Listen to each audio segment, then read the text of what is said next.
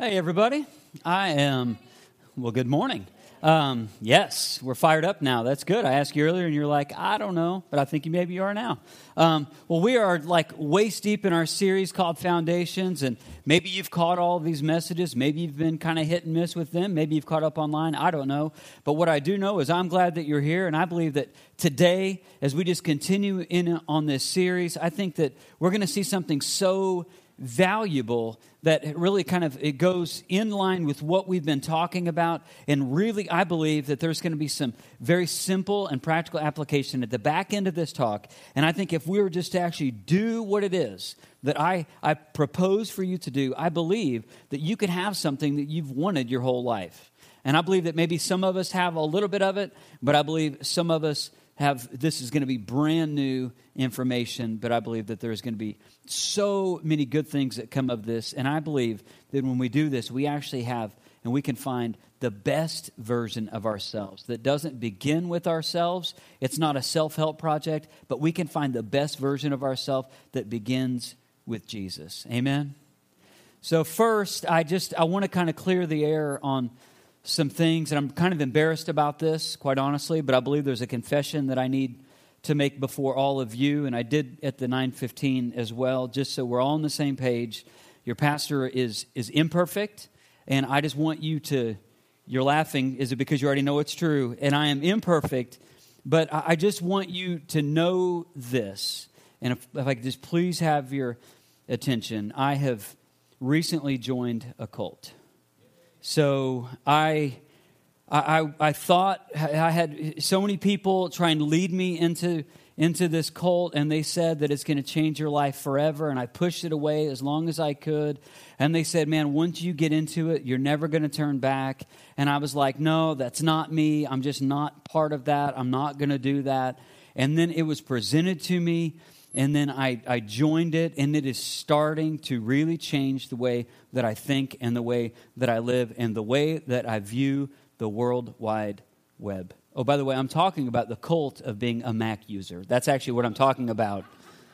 I've converted from PC to Mac. I started, and in my adult life, I was a PC user, and everything was about the PC. And then I would hear all these Mac people, and they'd say, oh, you need to get a Mac, man. Things are just so much easier. And once you do that, you're never going to turn back. And then I bought a Mac, and I realized that everything is in reverse. It was almost like Steve Jobs said, I don't care what PCs are like. I'm going to do the exact opposite, and I'm going to change the very way that you think and process this computer. The power button may be similar. It may not be. The way you turn the thing off is completely different. And another thing that is different is this thing that Mac users love to talk about, and it's a thing called the magic mouse. Now, to most people, it looks like just this little square rectangular thing. It doesn't have any buttons, doesn't have any knobs, doesn't even have a gadget. All it has is this little pad. And I had all of these Mac users that said, no, you've got to get this magic mouse. It is awesome. There's this little square pad, and you can do this, and you move 2 fingers this way and 3 fingers this way. I made that part up. You can do all of these things, and it'll just do so much more than a mouse. But then when I look at it, and then I was just so confused, and I was like, if I don't know which corner to touch in, or how many fingers, and what should I do? So I believe that it is a magic mouse. I do believe it, and I believe that the understanding of it has totally disappeared from my way of life. So I got rid of the magic mouse, and I went to my old school 2-button, plug it in mouse, move it on the table. So I'm showing you Mac people. I may be one of you sort of, but I'm also a PC user at heart, just so you know. But thankfully, we're not going to talk about computers, because that's the knowledge, the extent of my knowledge of computers right there. You're so welcome. That's all I have. But what I think that creates for us is such a good understanding, because we've probably heard a little bit of the debate between Mac and PC, and it is they're operating systems that work differently. They work really not in opposition, but they're just completely in reverse. So if you are a part of one and you want to go to the other, you have to change the way that you think. You know, the human mind is a beautiful, beautiful thing. I mean, I could just sit back and I think of the cultures that have been created because of how God has created the human mind to be able to create cultures and government structures and buildings. Some of you can build things, and it's incredible. Some of you, it just comes just in your mind to build things, and you can construct things in your mind, and then you can make it happen, and that's amazing. Some of you, the thing that you do for a living, maybe your mind works in such a way that you organize things and it benefits an organization. And maybe for you, it's just you're just creative minded. Your mind just kind of goes and goes and goes and goes with creativity, and that is awesome. Maybe your mind is kind of like mine, where it's very strategic, where 1 + 1 has to equal 2. If not, your life just stops until you figure out why 1 + 1 doesn't equal 2. I don't know if where you are in the continuum of that, but I think we all can agree the mind is really a powerful and effective thing for the world. And in the mind, I believe it is such a great tool, but it is also a great liability. I mean, it's such a great tool to be able to go do awesome things, but the mind is also a great liability. It's a liability because you and I both know, if we're really honest, the mind can bring toxic things into our lives. Our minds, if we start dwelling upon the wrong things, they can just bring up toxic thoughts about the things that we believe, really the things that God tells us about ourselves. Even the understanding that we're made in the image of God, our mind can twist and become toxic, where we stop believing that God's word is even true. We can stop believing that when God said that marriage is a sacred union, that we can have our minds twisted in such a way where it becomes a liability to the truth of what God says, even about marriage. So the mind is a great tool. Civilizations, organizations, churches, paying your bills. Okay, that wasn't a great thing, but you have to do that. And God gave you that ability. But if we're really honest, it's a huge, huge and great liability. And it becomes a liability that then works in opposition to God's best version of you. Because when those toxic thoughts come in, they work in opposition to who it is that God wants you to be. They work in opposition to your relationships. They work in opposition to you being able to understand that you have a new heart, that you have a new identity in Jesus, that you have, if you're a Christian, you have a new family, the family of God.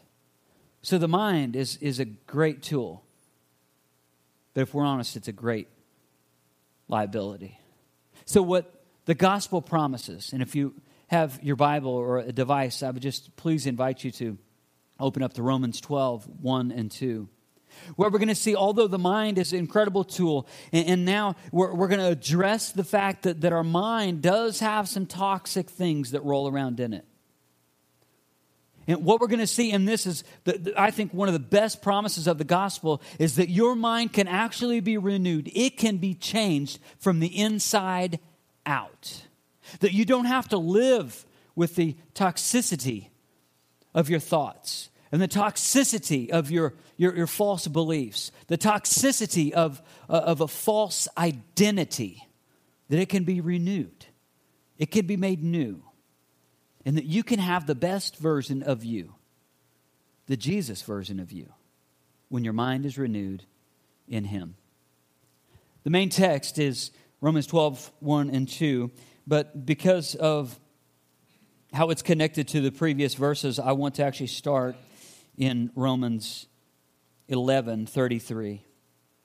This is what a guy by the name of Paul wrote. He was being, at this time, inspired by the Holy Spirit. So this is God's holy word and instruction for those who believe upon Jesus. It says, "Oh, the depth of the riches of the wisdom and knowledge of God. How unsearchable His judgments and His paths beyond tracing out. Who has known the mind of the Lord? Or who has been His counselor? Who has ever given to God that God should repay him?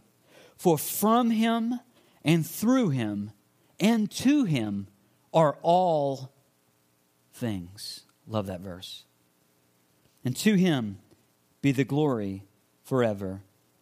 Amen. Verse 33 says, "Oh, the depth of the riches of the wisdom and knowledge of God." The depth of the wisdom and knowledge of God, so much more than the mind can fathom. We need some of that. But then also in verse 36 it says, "For from him and through him and to him are all things," which means that the beginning of our journey of a renewed mind starts with Jesus, and the end that we're seeking, the completion of it also is in Jesus. And the beautiful thing is called the life committed to him, from beginning with Jesus, ending with Jesus, and it's a life committed to Jesus in between. So then Romans 12, verse 1, it says, "Therefore." So he's connecting what we just read with what he's about to say. He says, this becomes the very basis for understanding what it is that I want you to think and what I want you to do. Is the depth and understanding and the knowledge and wisdom of God. And that it's from him and through him and to him are all things.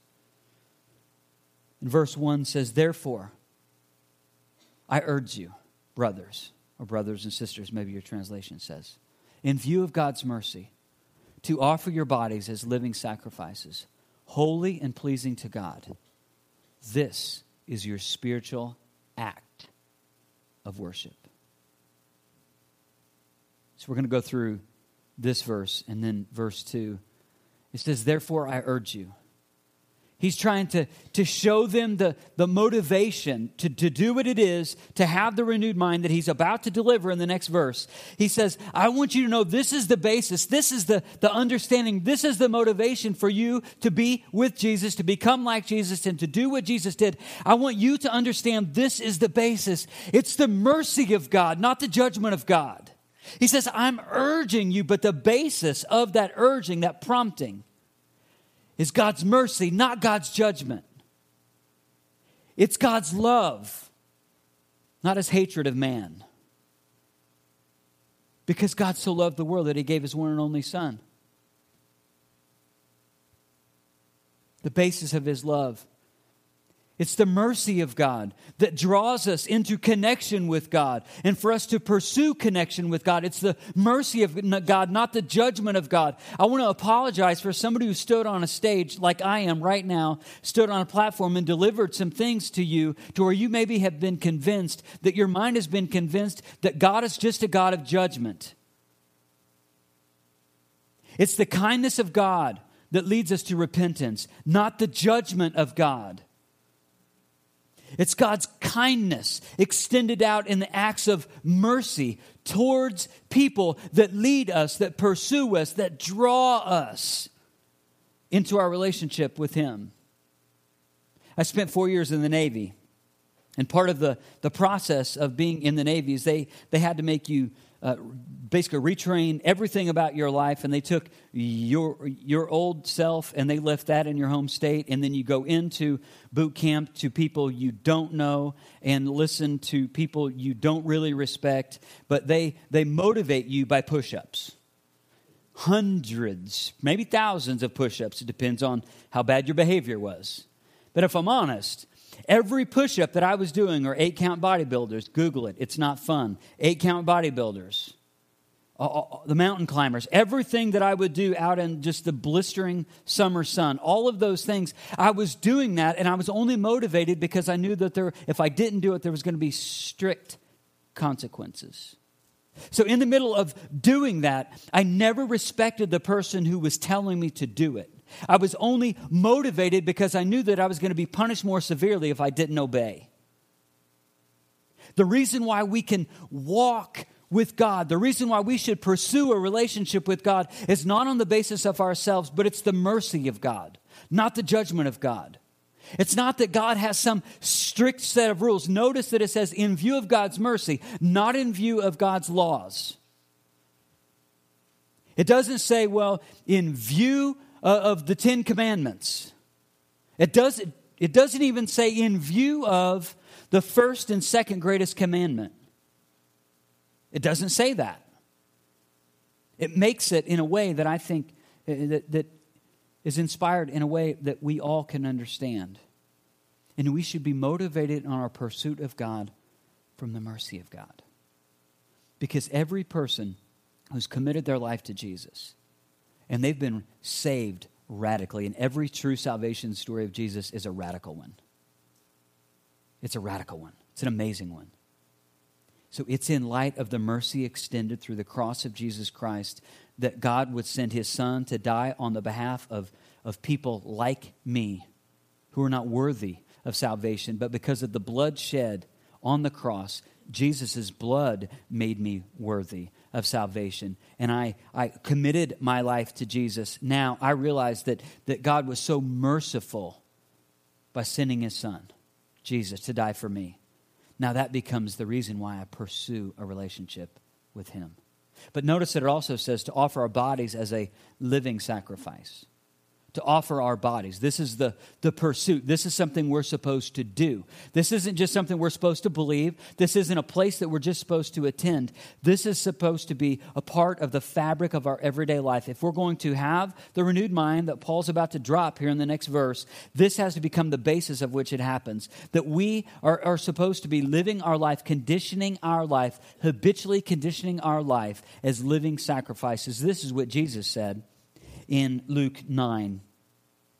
He said this in verse 23 through 25. He says, if anyone will come after me, he must deny himself and take up his cross daily and follow me. For whoever wants to save his life will lose it. For whoever loses his life for me will save it. What good is it for a man to gain the whole world, yet lose or forfeit his very self? When Jesus is saying this, that you must deny yourself, he's telling us here is a way that you're to be a living sacrifice, denying yourself. Sifting what you say about yourself, the thoughts that come into your mind, sifting what you're saying to yourself, your self-talk, that what you say about others, what you think about others, what you think about yourself. You're a living sacrifice. And that sacrifice, in accordance with verse 1, so powerful. This sacrifice is your spiritual act of worship. You see, your life, all-encompassing, is supposed to, if you're a Christian, your whole life is supposed to be a spiritual act of worship. All of it. A life committed to him, to being with Jesus, to becoming like Jesus, and doing what Jesus did. Verse 2 says this.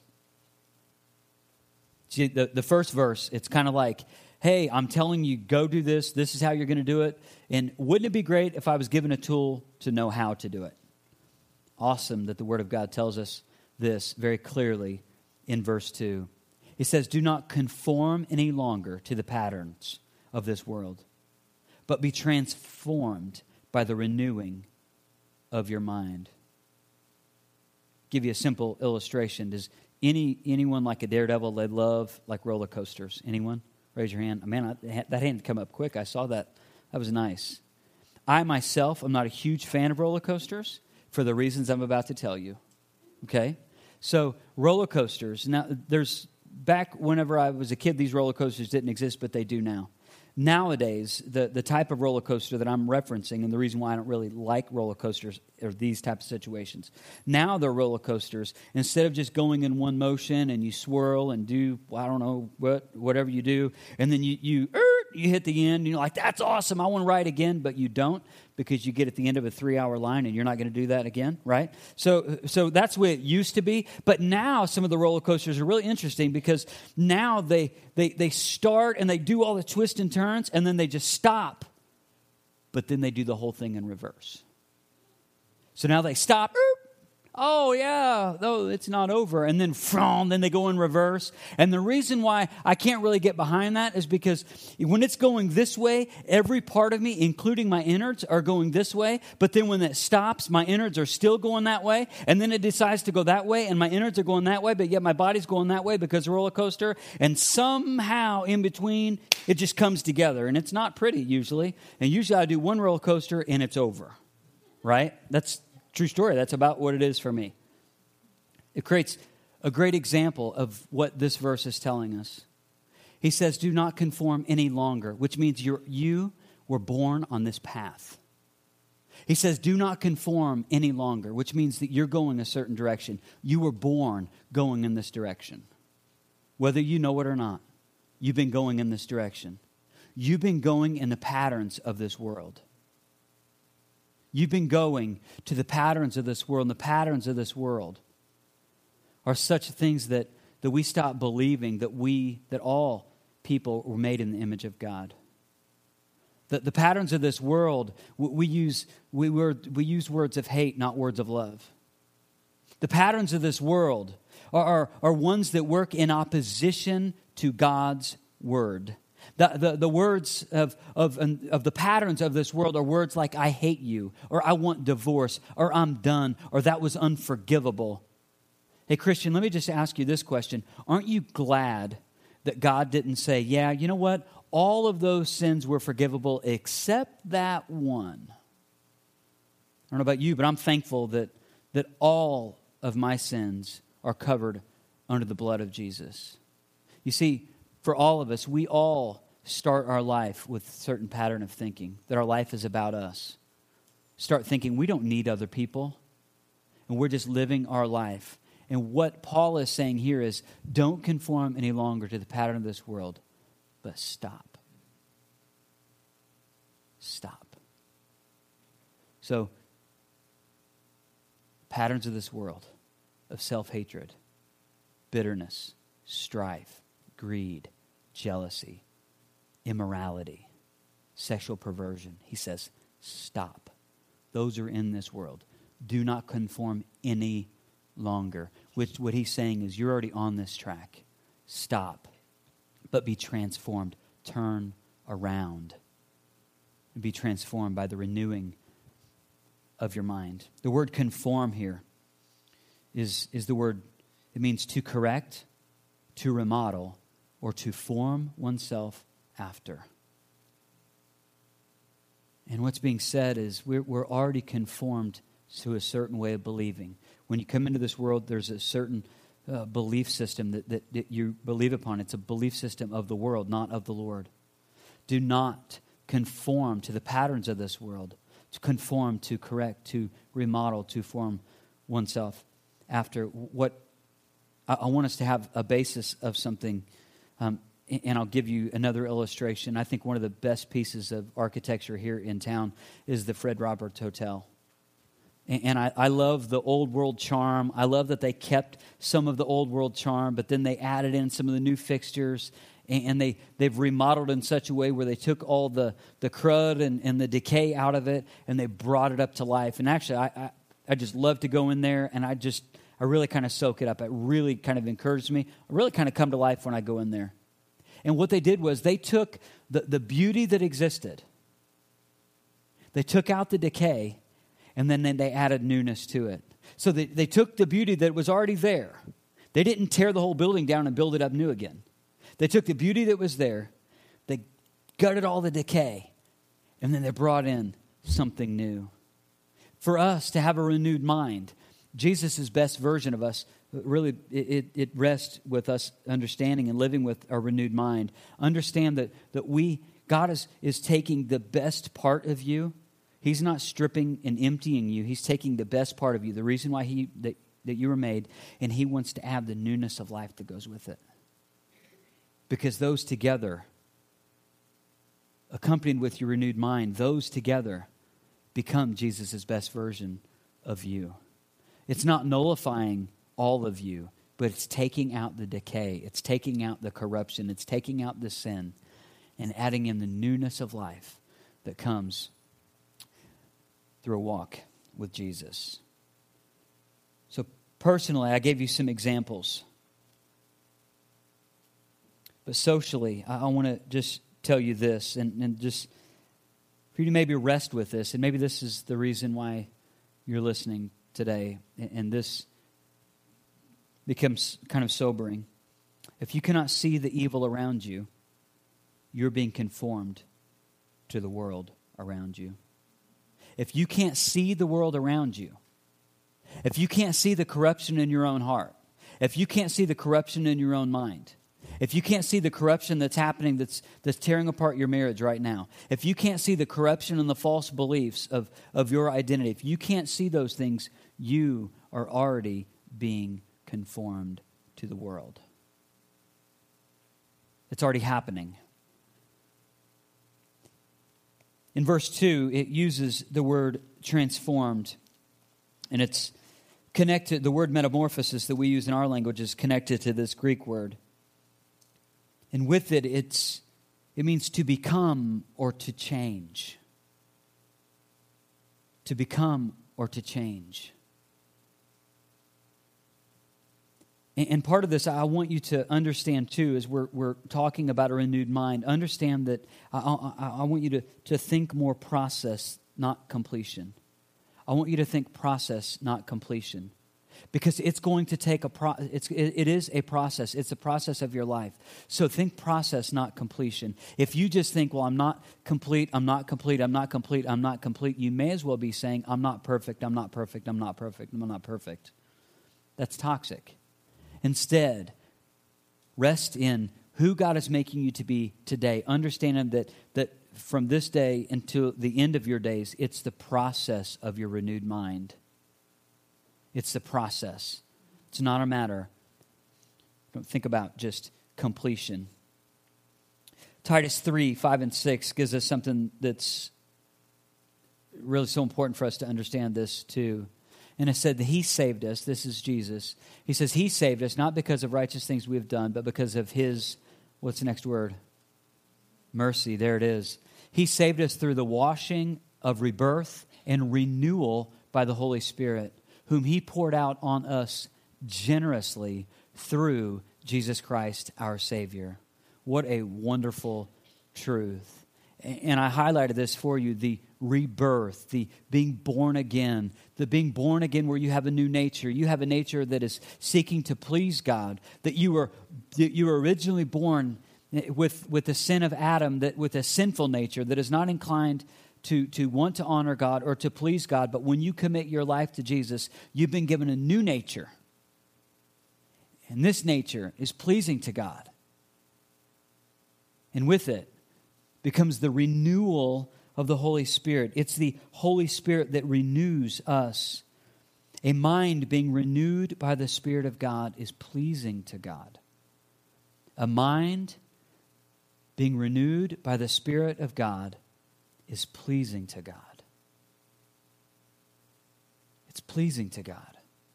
So if you're in the process, don't get discouraged if you don't see all the results that you want. Be encouraged to see that you're in the process, that you are progressing, that you're maturing, although you're not where you want to be. But celebrate the steps between where you are and where Jesus is taking you ultimately. But notice the payoff in verse 2. It says, if we no longer are conformed to the pattern of the world, but we're transformed by the renewing of our mind. If we do that, then what happens? At the end of verse 2, it says, then we will be able to test and approve what God's will is, His good, pleasing, and perfect will. I believe this with all of my heart. The reason why perhaps you're not where you want to be, and maybe even where you thought you would be in your life, is because you've not pursued God's will for your life. You've pursued your will for your life, and you've asked God to bless it. And I just want to clear the air. If your life is not being informed by the Spirit of God, and if your life is not being informed by continual time in the Word of God, you will not know God's will for your life. If you're not being informed, if you're not spending time in prayer, if you're not spending time in Bible study, if you're not spending time in community, if you're not a regular attender to church, and this is the same thing for whether it's Arise Student Ministries or the kids ministry or you adults sitting here, if you're not continually washed and rewashed and rewashed and rewashed by the Word, and the instruction that you receive from me, but also the instruction you receive for yourself at home, if you're not doing that, you will not know how to test and approve what God's will is. You will be living your life corrupted to the old patterns of thinking. You will be living conformed to the patterns of this world. But the payoff is that If we do those other things, then we'll be able to know and test and approve what God's will is. But did you notice what his will is? It's good. It's good for us. And it's God's best for us. God's best. It's pleasing. It's pleasing for our life. That means that we will have the satisfaction for our life. We will inevitably, we will be satisfied with where Jesus is taking us. But also, it's pleasing to God. And notice that it says, and it's a perfect will, a mature will, a complete will. If we're no longer conformed to the pattern of the world and we're being transformed by the renewal of our mind, then we'll be able to test and approve what God's will is, his good, pleasing, and perfect will.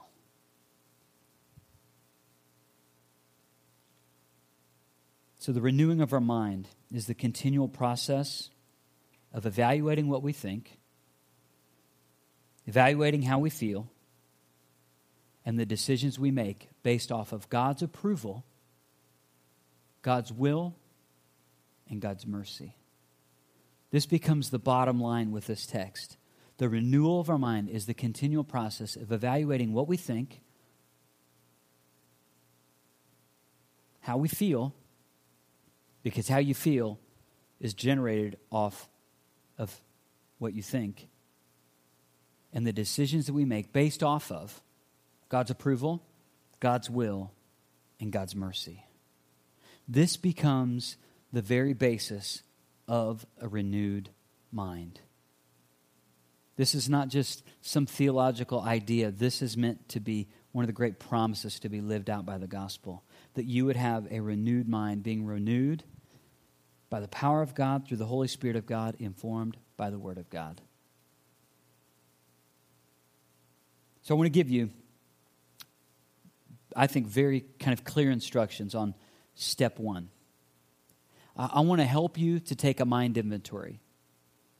This is, I believe, this idea has a connection with neuroscience, but also it has, I believe, just a great way for us to learn how to understand how we're supposed to meditate on Scripture, stuff we're going to talk about in the future.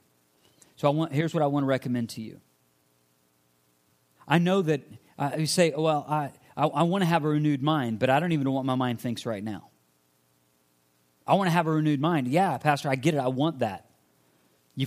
I know that if I have a renewed mind and I know some of the steps, and I'm not to be conformed to the pattern of the world, but be transformed by the renewal of the Holy Spirit and the Word of God. I get that part. Then I'll know what God's will is. But what's step one? Here's step one. I want you to take, this is something you've never heard before, I'm sure of it. I want you to take 2 or 3 times this week, and I want you to remove everything and everyone from where you are. I want you to step away from everything and everyone. Everything and everyone. The only thing I want you to bring is a piece of paper and a pen. And I want you to get out, and the point of this is to be able to evaluate your thoughts. And I want you to take 7 minutes. The 7 minutes is important. Because the first 5 minutes, it unloads your conscious mind. The last 2 minutes unloads your subconscious mind. And I want you to take those 7 minutes. Literally, set a clock, set a stopwatch if you have to. I want you to take 7 minutes, and I want you, with all distractions removed, you don't have your phone on you, you're away from all of that stuff, and I want you to take 7 minutes of uninterrupted silence. And I want you to write down everything that comes to your mind. Everything that comes to your mind. 7 minutes. 5 minutes is too short. 10 minutes is too long. I want you to take 7 minutes. This is a way for you to understand and to be able to evaluate your thoughts. And after you write those things down, there's things that are going to come up, and you're probably not going to like some of the stuff that comes up, and that's okay. And after you create this list, after your 7 minutes of uninterrupted silence, and you write down the things on the piece of paper, I want you to evaluate the things on the paper with these 2 ideas. I want you to do it in such a way. I want you to ask your question. I want you to ask a question of the things that you write down. is this making an inflated version of me? An inflated version of me. By inflated means, does this show that I'm being prideful? Does this mean that this is about my ego? Does this mean that my life is built upon me? Are those thoughts saying that I deserve better, I am better? Because the inflated version of you takes you away from people. It takes you away from being usable and effective in your relationships. The inflated version of you is not Jesus' best version of you. Or, of your list, from your 7 minutes, evaluate it not only by the inflated version, but also, does this speak of a deflated version of me? A deflated version where you devalue yourself, where your thoughts would reveal maybe some toxicity of what you believe about yourself, what you believe about your marriage, what you believe about your relationships, what you believe about your kids, what you believe about your past, or what you believe about your future. See, we often live in these two worlds, and neither one of these are Jesus' best version of us. Neither one of these. Either one is the inflated version, where we're living our life as if we are the centerpiece of our life. And the deflated version, it devalues who God has made us to be. So I understand that you're going to have these things. Maybe you want to make a list of, okay, my mind tells me that I'm living inflated or deflated. But maybe for you, maybe you're already in this journey of having a renewed mind. And maybe for you, you will find that you're actually pursuing Jesus' best version of you now. And it would be just a great time for you to rejoice in that. Your thoughts are often revealed by your self-talk, and your thoughts are often revealed in your relationships. So I want us to take these 7 minutes and just get away. It's going to be awkward. Trust me. It is, but it's worth it. Because when you do, not only do you get to evaluate where you are in your mind, but I believe that you'll be able to take step one. Step two is coming next week. You'll find step one into becoming the best version of you with a renewed and brand new mind and a whole different way of seeing the world, seeing yourself, seeing God, seeing the community, and seeing your purpose for living. Let's pray together.